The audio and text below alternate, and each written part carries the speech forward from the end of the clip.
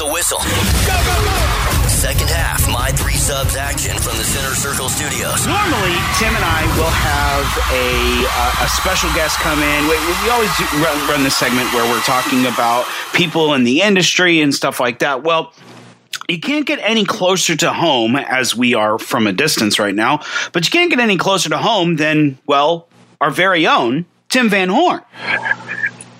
That's a pretty good introduction. Thank you. Well, I'm just saying. That. I mean, you've been not only a player, you've been, Well, let's distinguish that. Amateur, okay. Low to mid-level amateur. Well, let's start there. Let's start with your playing days. I was such a good soccer player. I ended up getting a baseball scholarship. That's how good of a soccer player I was. Well, hey, listen, many athletes in today's world are playing baseball. You see it with the basketball stars and the football stars. Patrick Mahomes winning his Super Bowl title. He was a baseball star. So that being said, why soccer? Why you start that? Where did that start? How did that start? Oh, dude, I was 7 years old, and my brother was playing high school ball, and it was at a small private school here in Memphis, Glenmore Academy, and they started an elementary program. And I liked kicking the ball around. And next thing I knew, I was signed up to go and ended up spending a lot of my Saturdays out at Wilson Field, out in East Memphis, and out at Willow Field, and just learned with my brother out in the yard and with my mom. And my dad would kick the ball around too. And just, that was back in a day when there wasn't all of this. There were very few clubs that were around. You just got out in the yard and you got out in the street and you just kicked with neighbors. It didn't matter how good they were. It was just, let's get the gang together and kick around. And, it didn't matter if you weren't that good or not. I mean, you just had the freedom to make mistakes and have a good time. And it was something to do to get out of the house. That's an interesting take, because now you kind of have to have a coach or colleagues that are, coaching licensed and everything like that. And while it's made the game better, do you think it's taken away anything from the game? I don't think that that in itself has. I think the coaches that don't express creativity and let them fail and let them compete and it be okay if they take a risk and it fails.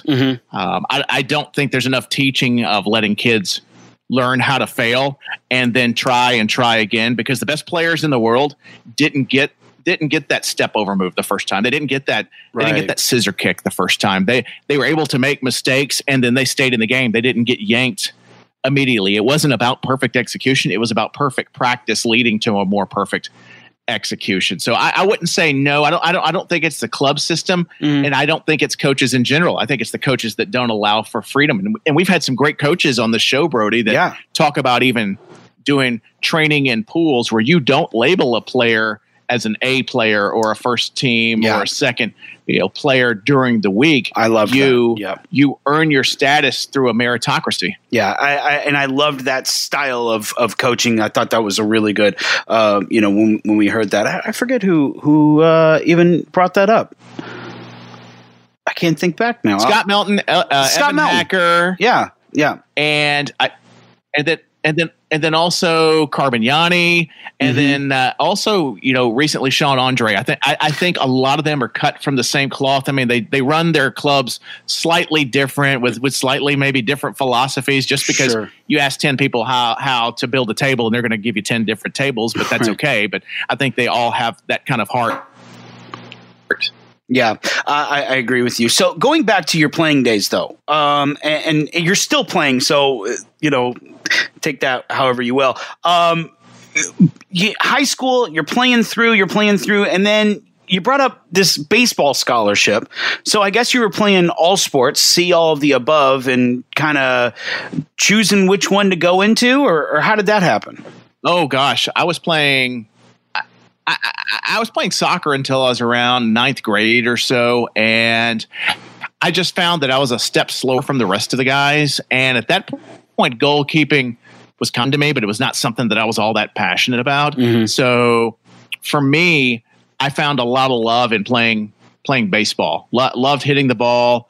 loved the challenge of catching and playing first base and being able to scoop the balls out of the dirt. And so really the team camaraderie too. I mean, the baseball practices were a lot longer than soccer practices, and you get out there and you take batting practice, and a lot of that stuff is lighthearted. It's serious when it's serious, but you're out there, you're jacking around in the outfield, kind of goofing off, and I also, was able to take some time to develop to become a better pitcher. In fact, that's what I got my scholarship for was as a left-handed pitcher going into junior college. So I liked that every second game, maybe third game, if I was a spot starter, having that constant one-on-me. Do I choose to try to take that risk and strike them out, or do I make the best pitch I possibly can and trust the people behind us? So there were a lot of decisions that went into each game, and there was a lot of pressure that went into each game. Even if it wasn't one of the best teams in the district, there was still a lot of discipline and a lot of thinking that went into that. And I really enjoyed that. That being said, are you a southpaw when it comes to kicking as well? Yeah, very much so. I can clear the ball out with my right foot if I get in a pinch. Yeah. But really, if you want the ball on your foot, you better kick I have to pass it with my left foot. If you want it in the vicinity where you can trap it, or if you want it out of danger, then I can basically use it as a pitch. My right leg is a pitching one. I just have to ask because I actually, grew up with a player who was left-handed. However, he was right-footed. And so he just couldn't get it to go in with the left foot. But anyway, it's weird. I think some of it might have been genetics in that it's always been difficult for me to kick as fluently with my right as my left. And it's not for lack of training. I trained both equally. But as I've gotten older, I found that I've had some hip issues on the right side of my body compared to the left. So I think really genetics kind of limited to which side I was going to choose. And that's okay. I embraced that and that was fine and everything. But it's funny because I actually stopped playing soccer for about 20 years. Wow. Yeah. I played college. So did baseball just take up that much time or why the such a prolonged break? Because I mean, you took so much time off, and then when you came back with the fervent force here. The men's league that I played in was most of the spring, summer, and fall, but we would even travel. Our team was very good, and we would travel to different states and play, and really pitching every other game at that point. I mean, you'd play twice a week, so you'd be on the mound for once a week and try to go the entire game, and then the other game, play out in the field or whatever, and just didn't have time to be multi-sport. I mean, I had a job at that point, and having a social life, it would have just taken up way too much time. And then there just came a point where the shoulder essentially gave out for baseball, and I needed something to refill my time. So I turned back to my first love, right, which was soccer. And at that point I thought, okay, I'm going to play goalkeeper. And there's a weird logic to this, but I think this stands for a lot of American players that go into goalkeeper is my logic was that I've been spending the last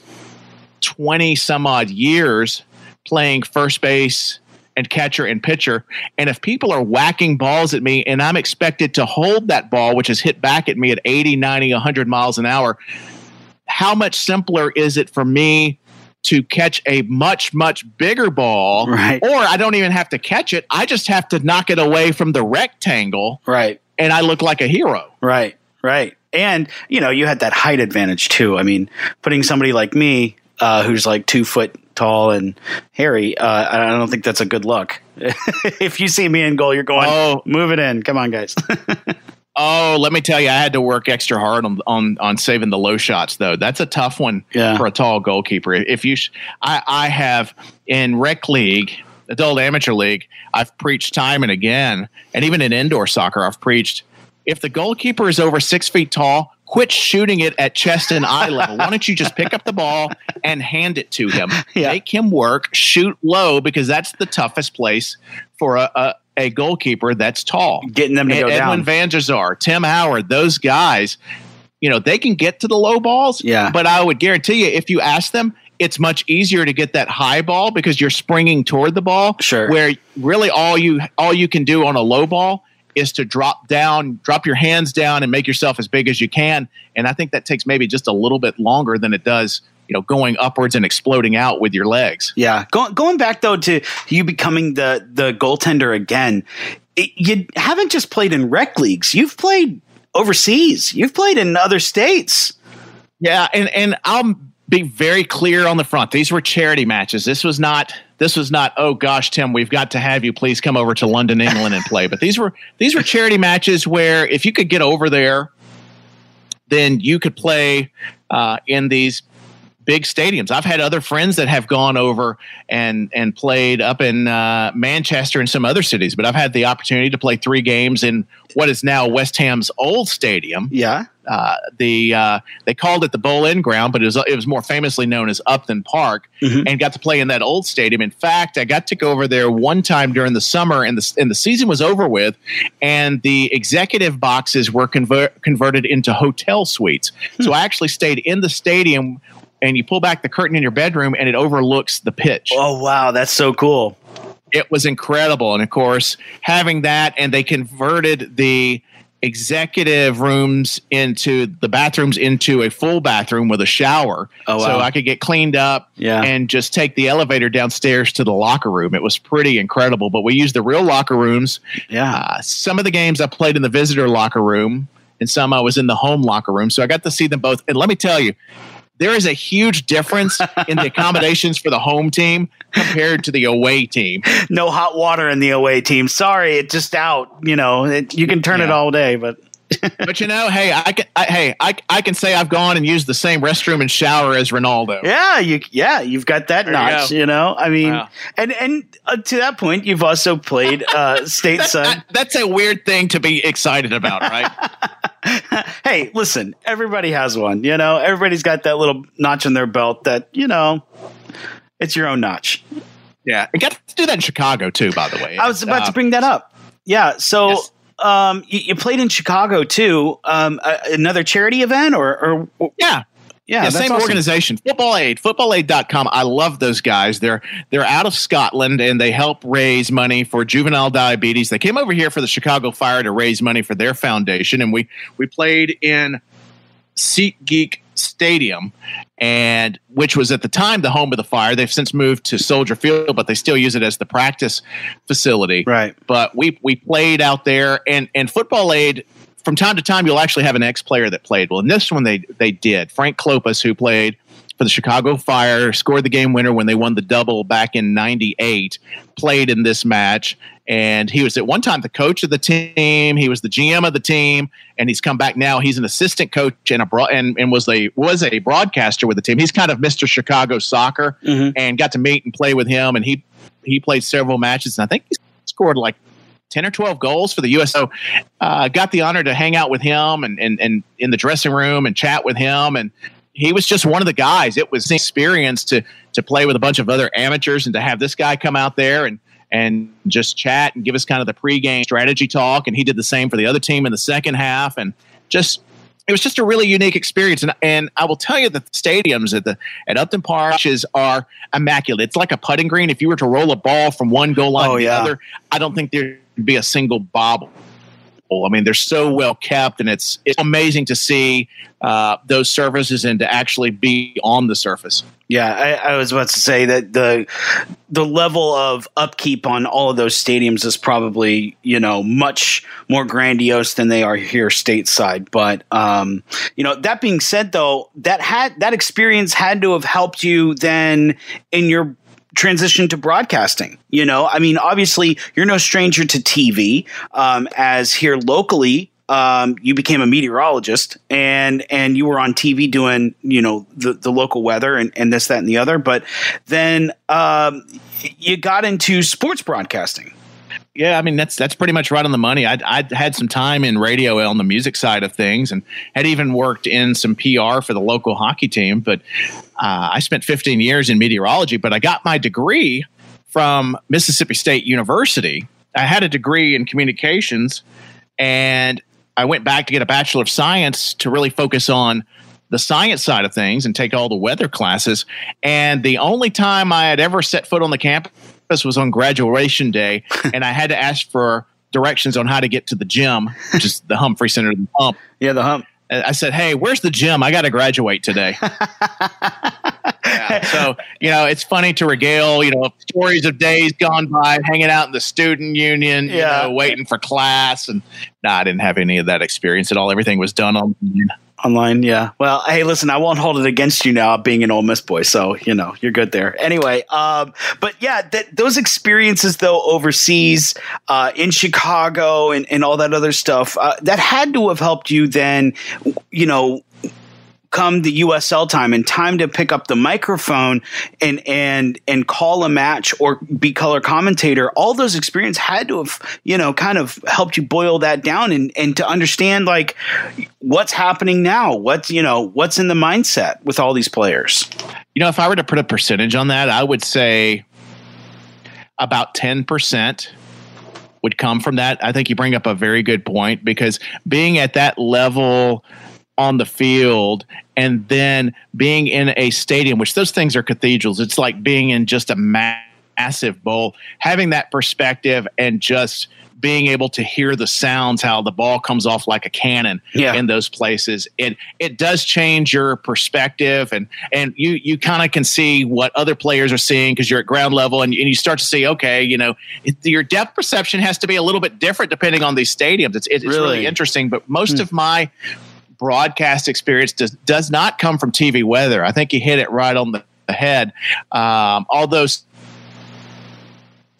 some impromptu skills probably don't being asked to talk for an extra 30 seconds or to cut it short. Really, most of it comes from being a fan, but also being a player for so many games and making so many mistakes and just recalling on what I was thinking in certain situations and just listening to my friends and my teammates that were playing, what were they thinking and why did they do what they do? Just trying to zero in, not just on receipt, but also just trying to give fans a grasp of what were they probably thinking when they were doing that. Because oftentimes there may be a bad pass or there might be a play out of bounds when maybe somebody was open on the other side, but you got to put yourself in that player's shoes. Sometimes from that vantage point, the obvious is not obvious when you're at ground level.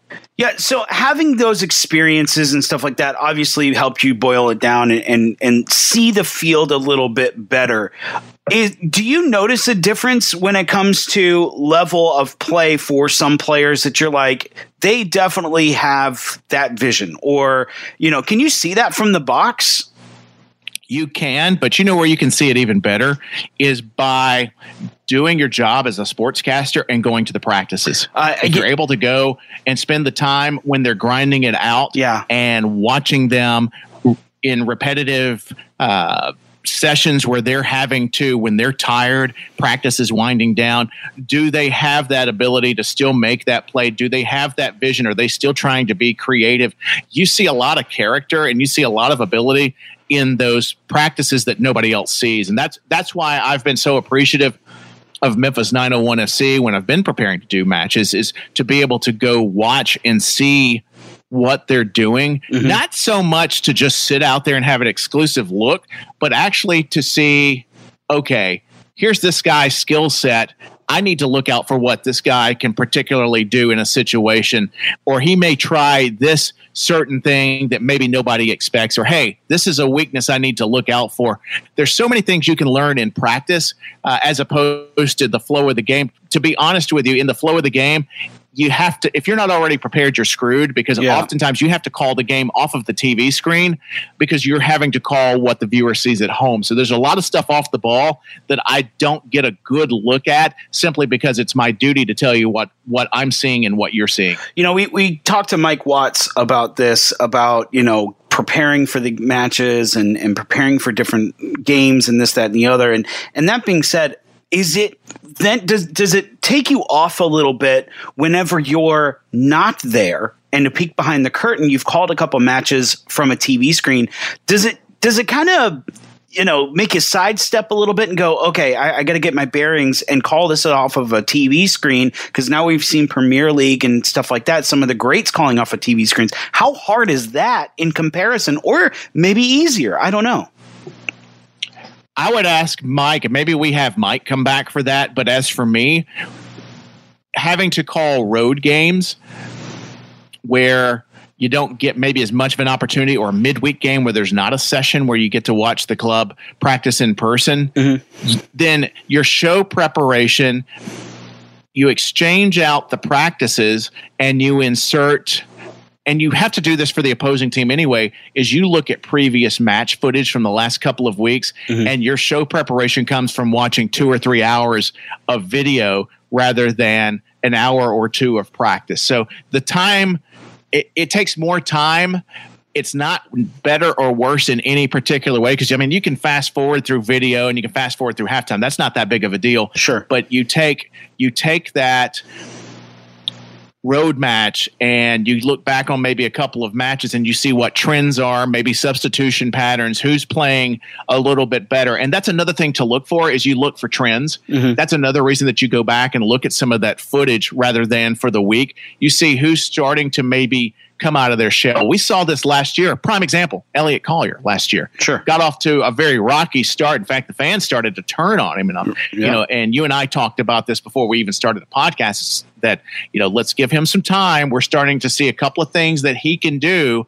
And he's a guy that doesn't want the ball on his head or on his chest. He wants the ball at his feet. Right. And once he started getting the ball at his feet, what did he start doing? Magic. Scoring some goals. Right. He was magnificent. Right. And there was never a question about his character or his work ethic, because you can go back and look at the heat maps of where a player has run and how frequently they spent time there. And there's no doubt that he put in his mileage during the match. It's that he became more efficient once he had the ball at his feet. And he also gained the wisdom of when to keep the ball and take someone on the dribble, and also when to pass, which is something that I'm hoping that we'll see, although he's not with us anymore, Lagos Kunga, who played last year, and I believe he's with Phoenix now. I think as he develops that, I think we're going to see him grow this year if we can ever get those guys back on the pitch. Yeah. But going back to, then calling the match, the actual match, where you're either playing color, even though this year you started doing play-by-play, which I want to talk about that difference in just a second. But, Sure. Calling off of a TV screen versus actual live in their match, how is that different? You don't get the advantage of being able to call the match along the wave of the crowd. You don't hear that rise of the crowd when there's a home goal scorer, or the hush of when a visiting goal is scored. You lose some of that, but that's just a small percentage of it. I hearken back to, and I've shown the charts before, and I think Mike Watts and some of the other announcers have shown their charts as well, is if you come in and you're very well prepared and you are comfortable with what you've prepared with, there's no reason that you can't have a great broadcast simply calling it off of a television. Sure. There are dogs of a game. There's a guy named Tom Rennie who calls on Talk Sport. He calls a lot of Premier League matches. There's a guy named Tom Rennie that oftentimes may get stuck with a middle of the table, bottom third match. It's normally what you would consider a dog of a match. There may not be relegation implications or promotion or European. It's just middle of the table. Right. The guy comes so well prepared. He's so funny. He's ready to throw in information at a moment's notice that he conveys, and he may be great at fooling me, but he conveys that there's no other place that he would rather be. And I think that if you can do that and you come prepared, there's nothing that you can't overcome calling a match strictly from a television set. And to that point, no place that you'd rather be. It seems like in that booth, that's kind of what you feel whenever you're in the booth there, to kind of give you a little pat on the back whenever you're doing color commentating. But then this year, you kind of got thrown off by here in the first match. You became a play-by-play announcer, and that you kept saying, "Oh, this is going to be so weird," and to kind of let everybody know about our personal, back and forths a little bit was like, dude, I don't know how this is going to go. And I'm like, it's got to be fine, because from my perspective, you did great as a color commentator. What's the difference? It's exhausting. That's what the difference is.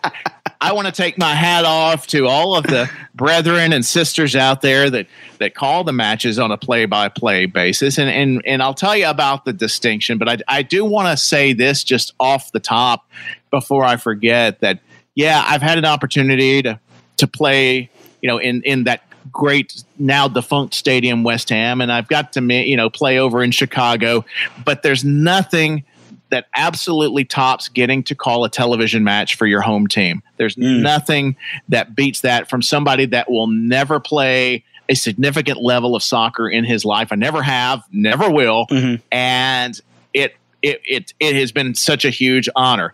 Now, the difference between color analysis and play-by-play, I would say there's really not that much difference in the preparation. You have to be ready with facts. You have to be ready with the general information. Where is he from? Where did he play? How many goals? Sure. An assist did he or she score? And that's all fine and dandy. The play-by-play announcer sets the tempo. The color analyst, which I got to do several times last year, I got to work with Rob Fisher, Tyler Springs, Dave Woloshin, and they were all fantastic to work with. Still hoping to work with Pete Pranik on a match. That's still one of my bucket list things. But right.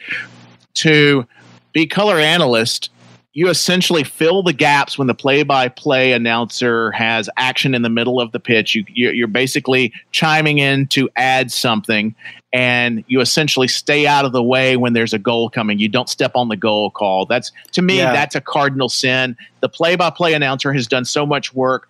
They deserve to have the deck cleared to make whatever signature call or whatever their goal call is, and let them have that moment in the match, because they're the one that actually marks the time. Yeah, I was last years old when I found that out. That there's actually a science to calling a match, whether it's color commentating or play by play. That you guys actually have in this window. That's me. And then when it gets to the 25 or, thereabouts, you shut up and it's my turn, because I got to set up a goal, or I got to, do this, that, and the other. It really interesting. And you don't hear it whenever you're just watching a match. But now I can't unhear that. I can't sit there and watch a match and go, oh, it's color commentator time. And now we're back to play by play, And so that kind of peek behind the curtain, but watch any Premier League or anything like that. It's all the same. It's pretty cool. It's very much the same. And I will tell you that play-by-play is much more exhausting because you're calling nuts and bolts. Mm-hmm. You have to be very confident in the numbers on the backs of the jerseys. And thankfully, it looks like the USL this year has a more visible, more, an easily more recognizable font, because that can be tough when you have players on diagonal runs. You got to follow those runs and kind of spy on it off the TV monitor if you're at home, to be able to follow some of the plays. And then you essentially think in the back of your mind, don't blow the goal call. Don't blow the goal call. And somebody asked me a few weeks ago, do I have a signature goal call? And I don't. It just naturally happens. If you set it up, you lose the timing, you lose the pace of it. Yeah. And if maybe you have a clever saying, like the Brandalorian or something like that, right? But you just that's not the bedrock of the call. That's just kind of the gravy on top of the mashed potatoes after the fact. Yeah. And you just let the game. Oh, and that's another thing too. Unlike radio, where you have to constantly paint the picture, the play-by-play guy also has to know when to shut the hell up. Yeah, so that's interesting too. And a couple points here. Do you rehearse some lines, either both color and or play-by-play? Do you have in this match, in your preparations, in this match, I'm going to say this somewhere, and this is going to be the trigger word, wah, and everybody goes crazy. Or is it it would be nice if, and that's somewhere in the back of your mind, do you put phrases and words and stuff like that in the back of your mind for that rainy time period, or is it all just off the cuff? Most of it's off the cuff. If there's something clever, if there's something timely, I haven't been able to figure out how to work in Tiger King yet. We haven't had that. So nothing about Carol Baskin right. on a goal. Right. Yeah. It's like, I don't know if Carol Baskin killed her husband, but I do know that he just scored that goal. He really fed that to the Tiger, right? Carol Baskin or something like that, right? Yeah, I don't know. Yeah. No, there's nothing. There's nothing like that. But if there's something relevant, maybe have something just ready and handy if it comes naturally. If you have to force it, you've completely wasted it because one, it probably didn't fit very well, and two, it's not going to be funny or memorable or add to the action. When you start trying to make yourself the star, that's when you start to really kind of screw the broadcast up. But a lot of it too, you have to have a great color analyst, right, to go along for the ride. I think that that causes all the boats to rise. The color analyst can be the rising tide. And I was really lucky to have JJ Greer with me on that opening night. He's got experience. He's played, with Didier Drogba. He's played with Sean Wright Phillips, and he's played with some really great players, and he has his own experience. And it was just nice to be able to turn it over to him and let people hear his story and relate his experience, which he played in the USL.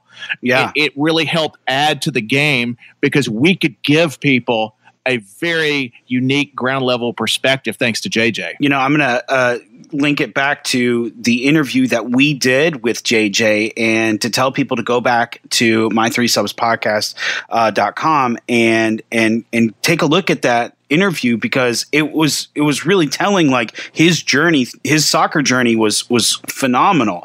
And having you two have that rapport, what kind of importance does that play, because you two obviously had a rapport, but you also mentioned that you had, had calls with Fish. Rob Fisher, I know him as Fish because that's his nickname around here. And a couple of the other, commentators, but what kind of rapport levels do you have with them versus say JJ, whom you might have a little better with? How is that important? What is that importance level? Whenever you get an opportunity, it's always important. And I think it's really important in these times. But I think it's always important to know somebody else's story. Who are they? What's going on in their life? What's important to them? Why are they here? And I know, Tyler Springs is an aspiring and he's a very successful broadcaster. He's a great play-by-play guy, but I also know he loves baseball. I know that he loves soccer. He's very multi-talented, and he wants to grow as a broadcaster. So for me, when I go into a game as a color analyst, it makes me want to do even more to help highlight the work that he's doing, not only to bring light and have an enjoyable game for our audience, but also I feel personally invested with whomever I'm working and that I want them to be successful. I know that Rob Fisher has been a longtime broadcaster, and he's a family man, a strong family man. And when you see somebody as that and not just somebody that's about to throw you a question on some stats, you're really just sitting there with a friend calling a game. It's like you and I doing a podcast. I know your story and I know who you are. And for me, it makes it more fun because I can relate to you because I know who you are. I know what pushes your buttons and makes you laugh, but I also know what makes you talk. Right. Well, that's true too. And I think that worked with Peter Edmiston. When we did our virtual match, you can tell what a pro he is because he was able to, on the fly, when we were essentially making a lot of the match up as we went along, just knowing Peter and knowing his background and his love of the game. And despite being a Newcastle fan, he knows a lot about soccer, that we were able to really just have a terrific broadcast. I mean, Peter and I go back a long way. The last time I was in England, when he had just had a son, I brought back an infant Newcastle jersey for him, for his kid. Oh, that's super sweet. Yeah. Tim does that all the time, by the way, to peek behind the curtain. Tim does that all the time. He sent me baby diapers. For your child. Well, maybe in 10 years, maybe you'll need the diapers, but not yet. I hope I'm a little bigger than that. Size 1. And I didn't mention too, Dave Woloshin. That was, I've known Dave for over 35 years, and I got to do a broadcast with him being his color analyst. And I walked in, I said, and I just told him, and I think I embarrassed him, and I didn't mean to. I said, Dave, we've known each other for a long time, but we've never actually worked together. Yeah. And this is bucket list stuff for me. I'm not geeking out, but I just want you to know, I'm coming in with 2 goals tonight, and that is to help fill the time in the middle of the pitch so that you can do your job. And then anytime that ball gets near the penalty box, I'm just shutting the hell up because that's your goal call. And, I think on a certain level that, putting that out there, you form like this level of, okay, it's the level of respect. Look, for you, my job, I know your job, and where we all stand. So if you've never listened to Tim do a color commentating call, I think you with Wolo, Dave Woloshin, you with Fish, you with anybody is really a treat. But then going back and then putting those play-by-play pants on, I think you're on to something. Especially you and JJ's report. It was really, really good and really fun. And then go back and listen to you with Pete even. It really was fun. Well, thank you. It's interesting because that almost didn't happen, but because it was spring basketball and we were near tournament time, the other 4 or 5 broadcasters that were lined up to do play-by-play were unavailable. So next to Pass, I was their next choice as play-by-play guy, pretty much like my married life. That's pretty much how my wife picked me, next to Pass. It's like, well, I got to marry somebody. I guess you're due. But the team was really good. They let JJ and I, they let us work together on kind of a practice run the week before just to make sure that, it was going to work out fine. And it turned out great. So I was very pleased. And, I'm thrilled that, when the matches are scheduled at the beginning of the year, they were scheduling me, I think, for about 14 or 15 more matches. And, I hope they'll have me back, but it was just a really huge honor. And I hope they get back to the games really soon. I hope so too. Of course, we will keep you updated whenever that does happen for the USL and any other league that might come about and that we're a part of. But Tim, I don't want to end it because we have a lot more to talk about, especially with what's happening in the world right now. And we'll get to that in extra time. More next on My 3 Subs, a soccer odyssey. This podcast is now powered by Podcave, the complete toolkit for podcasters. But we want all of our time going into making the podcast as entertaining and as interesting as possible for you.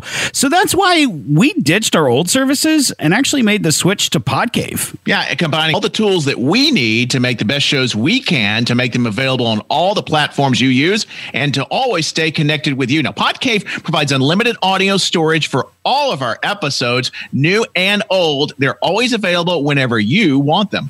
Our website, by the way, it's included, built in to Podcave. So you can, find us on one place. It's really that easy. And by the way, I know that there's a hang up. Music and soundscapes that we use on the show, well, they're professionally made and fully licensed by Podcave, so you don't have to worry about finding them, nor do you have to worry about getting sued for using music without their permission. That's such a big deal. We get an email, by the way, and text engagement tools to stay in touch with you.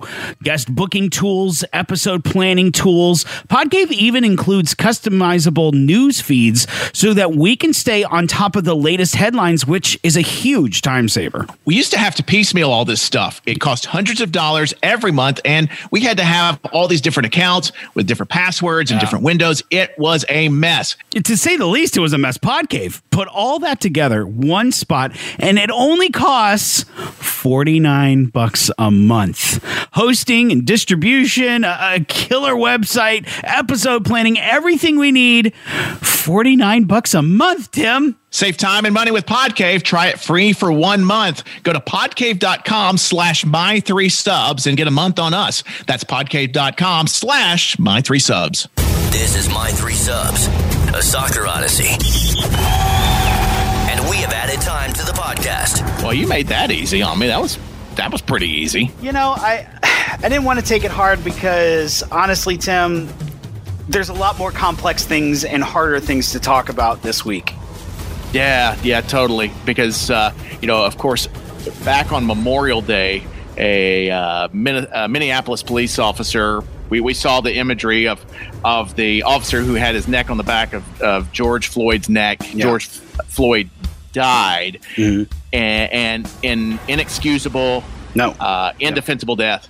Yeah, I mean, murder is murder, and what we saw there was what it was. And now it has sparked outrage, and rightfully so, outrage in the nation, and the whole debate of, racial tensions flaring up. And so, that being said, I think it's, it's time for everybody to start speaking up and speaking out, where do you stand? And I think we here at My Three Subs to have a very easy platform to stand on, and that ain't gonna fly here. The racism and stuff like that, we've called it out many a time when it comes to the Italian League, when they had to stop a match for racial things going on during the match, that's not cool, and we won't stand for that. No, not at all. And I know that involved Mario Balotelli when he was with Brescia, but it's also occurred across quite a bit of Europe. I'm going to keep it pretty simple here. It's really hard to go into anything verbose, because you can always run that risk of leaving something out that you probably should have said. Right. I'm a big believer in the First Amendment. If it weren't for that, we wouldn't have this podcast. There would not be the ability for people to protest for whatever. It's not for me to say, or anybody to say, whether someone protesting something is right or wrong. If somebody is protesting something where they feel aggrieved, it's absolutely not just their American right, it's their God-given right to do that. And I could not agree more on that. And if we're talking about equality, I will say this unequivocally, that when it comes to humanity, African Americans, Black, however you want to phrase the term, have always been equal. Yes. Will always be equal. And anyone that looks at someone and treats someone as lesser is making a grave mistake, and they're missing out on the beauty of humanity. Yeah. They're missing out on an opportunity to get to know someone. They're missing out on an opportunity to love someone. Right. And I can't fix the world. I don't know what the solution is. There's a lot of solutions out there. There are people smarter than me with solutions. As for me, I will love my neighbor. Right. I will continue to love my neighbor. I have always loved my neighbor. Am I perfect? No. Right. But I will always love my neighbor. And if I wrong someone, then I will seek that forgiveness. And for those that feel hurt, for those that feel like they don't get the benefit of the doubt, my heart hurts, because that is something that, again, we all have the God-given right to pursue life, liberty, and happiness. And for people to get shortchanged is unequivocally, is that the right word? Unequivocally wrong. Right. And nailed it right there, Tim. Couldn't have said it better myself. Human is human, and you have to love the human element. And as long as you treat each other like humans, as you would like to be treated, then I think you can't go wrong. And just leave it at that. We mentioned a lot to go back to listen to our interviews with JJ Greer in the interview there, and easy to do. Easy to go back and listen to some of those things, and go back and listen to the match, the simulated match that we did. You can find all that at my3subspodcast.com. You can shoot us a message at my3subspodcast@gmail.com. And of course, on social medias, we are everywhere. We're at My3Subs on Facebook and Facebook and Twitter. Instagram, we are at My3Subs Soccer Pod. I love watching you just kind of fight your way through this. This is pretty awesome. I should write them all down. It'd be a lot easier if every week I just pull out the list and say, this is where everything's at. But I do it from the brain, and yeah. Listen, you got it better than me. At least it's not your last birthday before AARP starts sending you junk mail. Happy birthday, Tim Van Horn. Send Tim Van Horn a message. Do it right thank now. Send him a Gmail message. Thanks, everybody. Thanks so much, Brody. And we will catch you next time on My 3 Subs. God bless America, and God bless you. There's the whistle. Thank you for listening. Check out more My 3 Subs podcast, a soccer odyssey,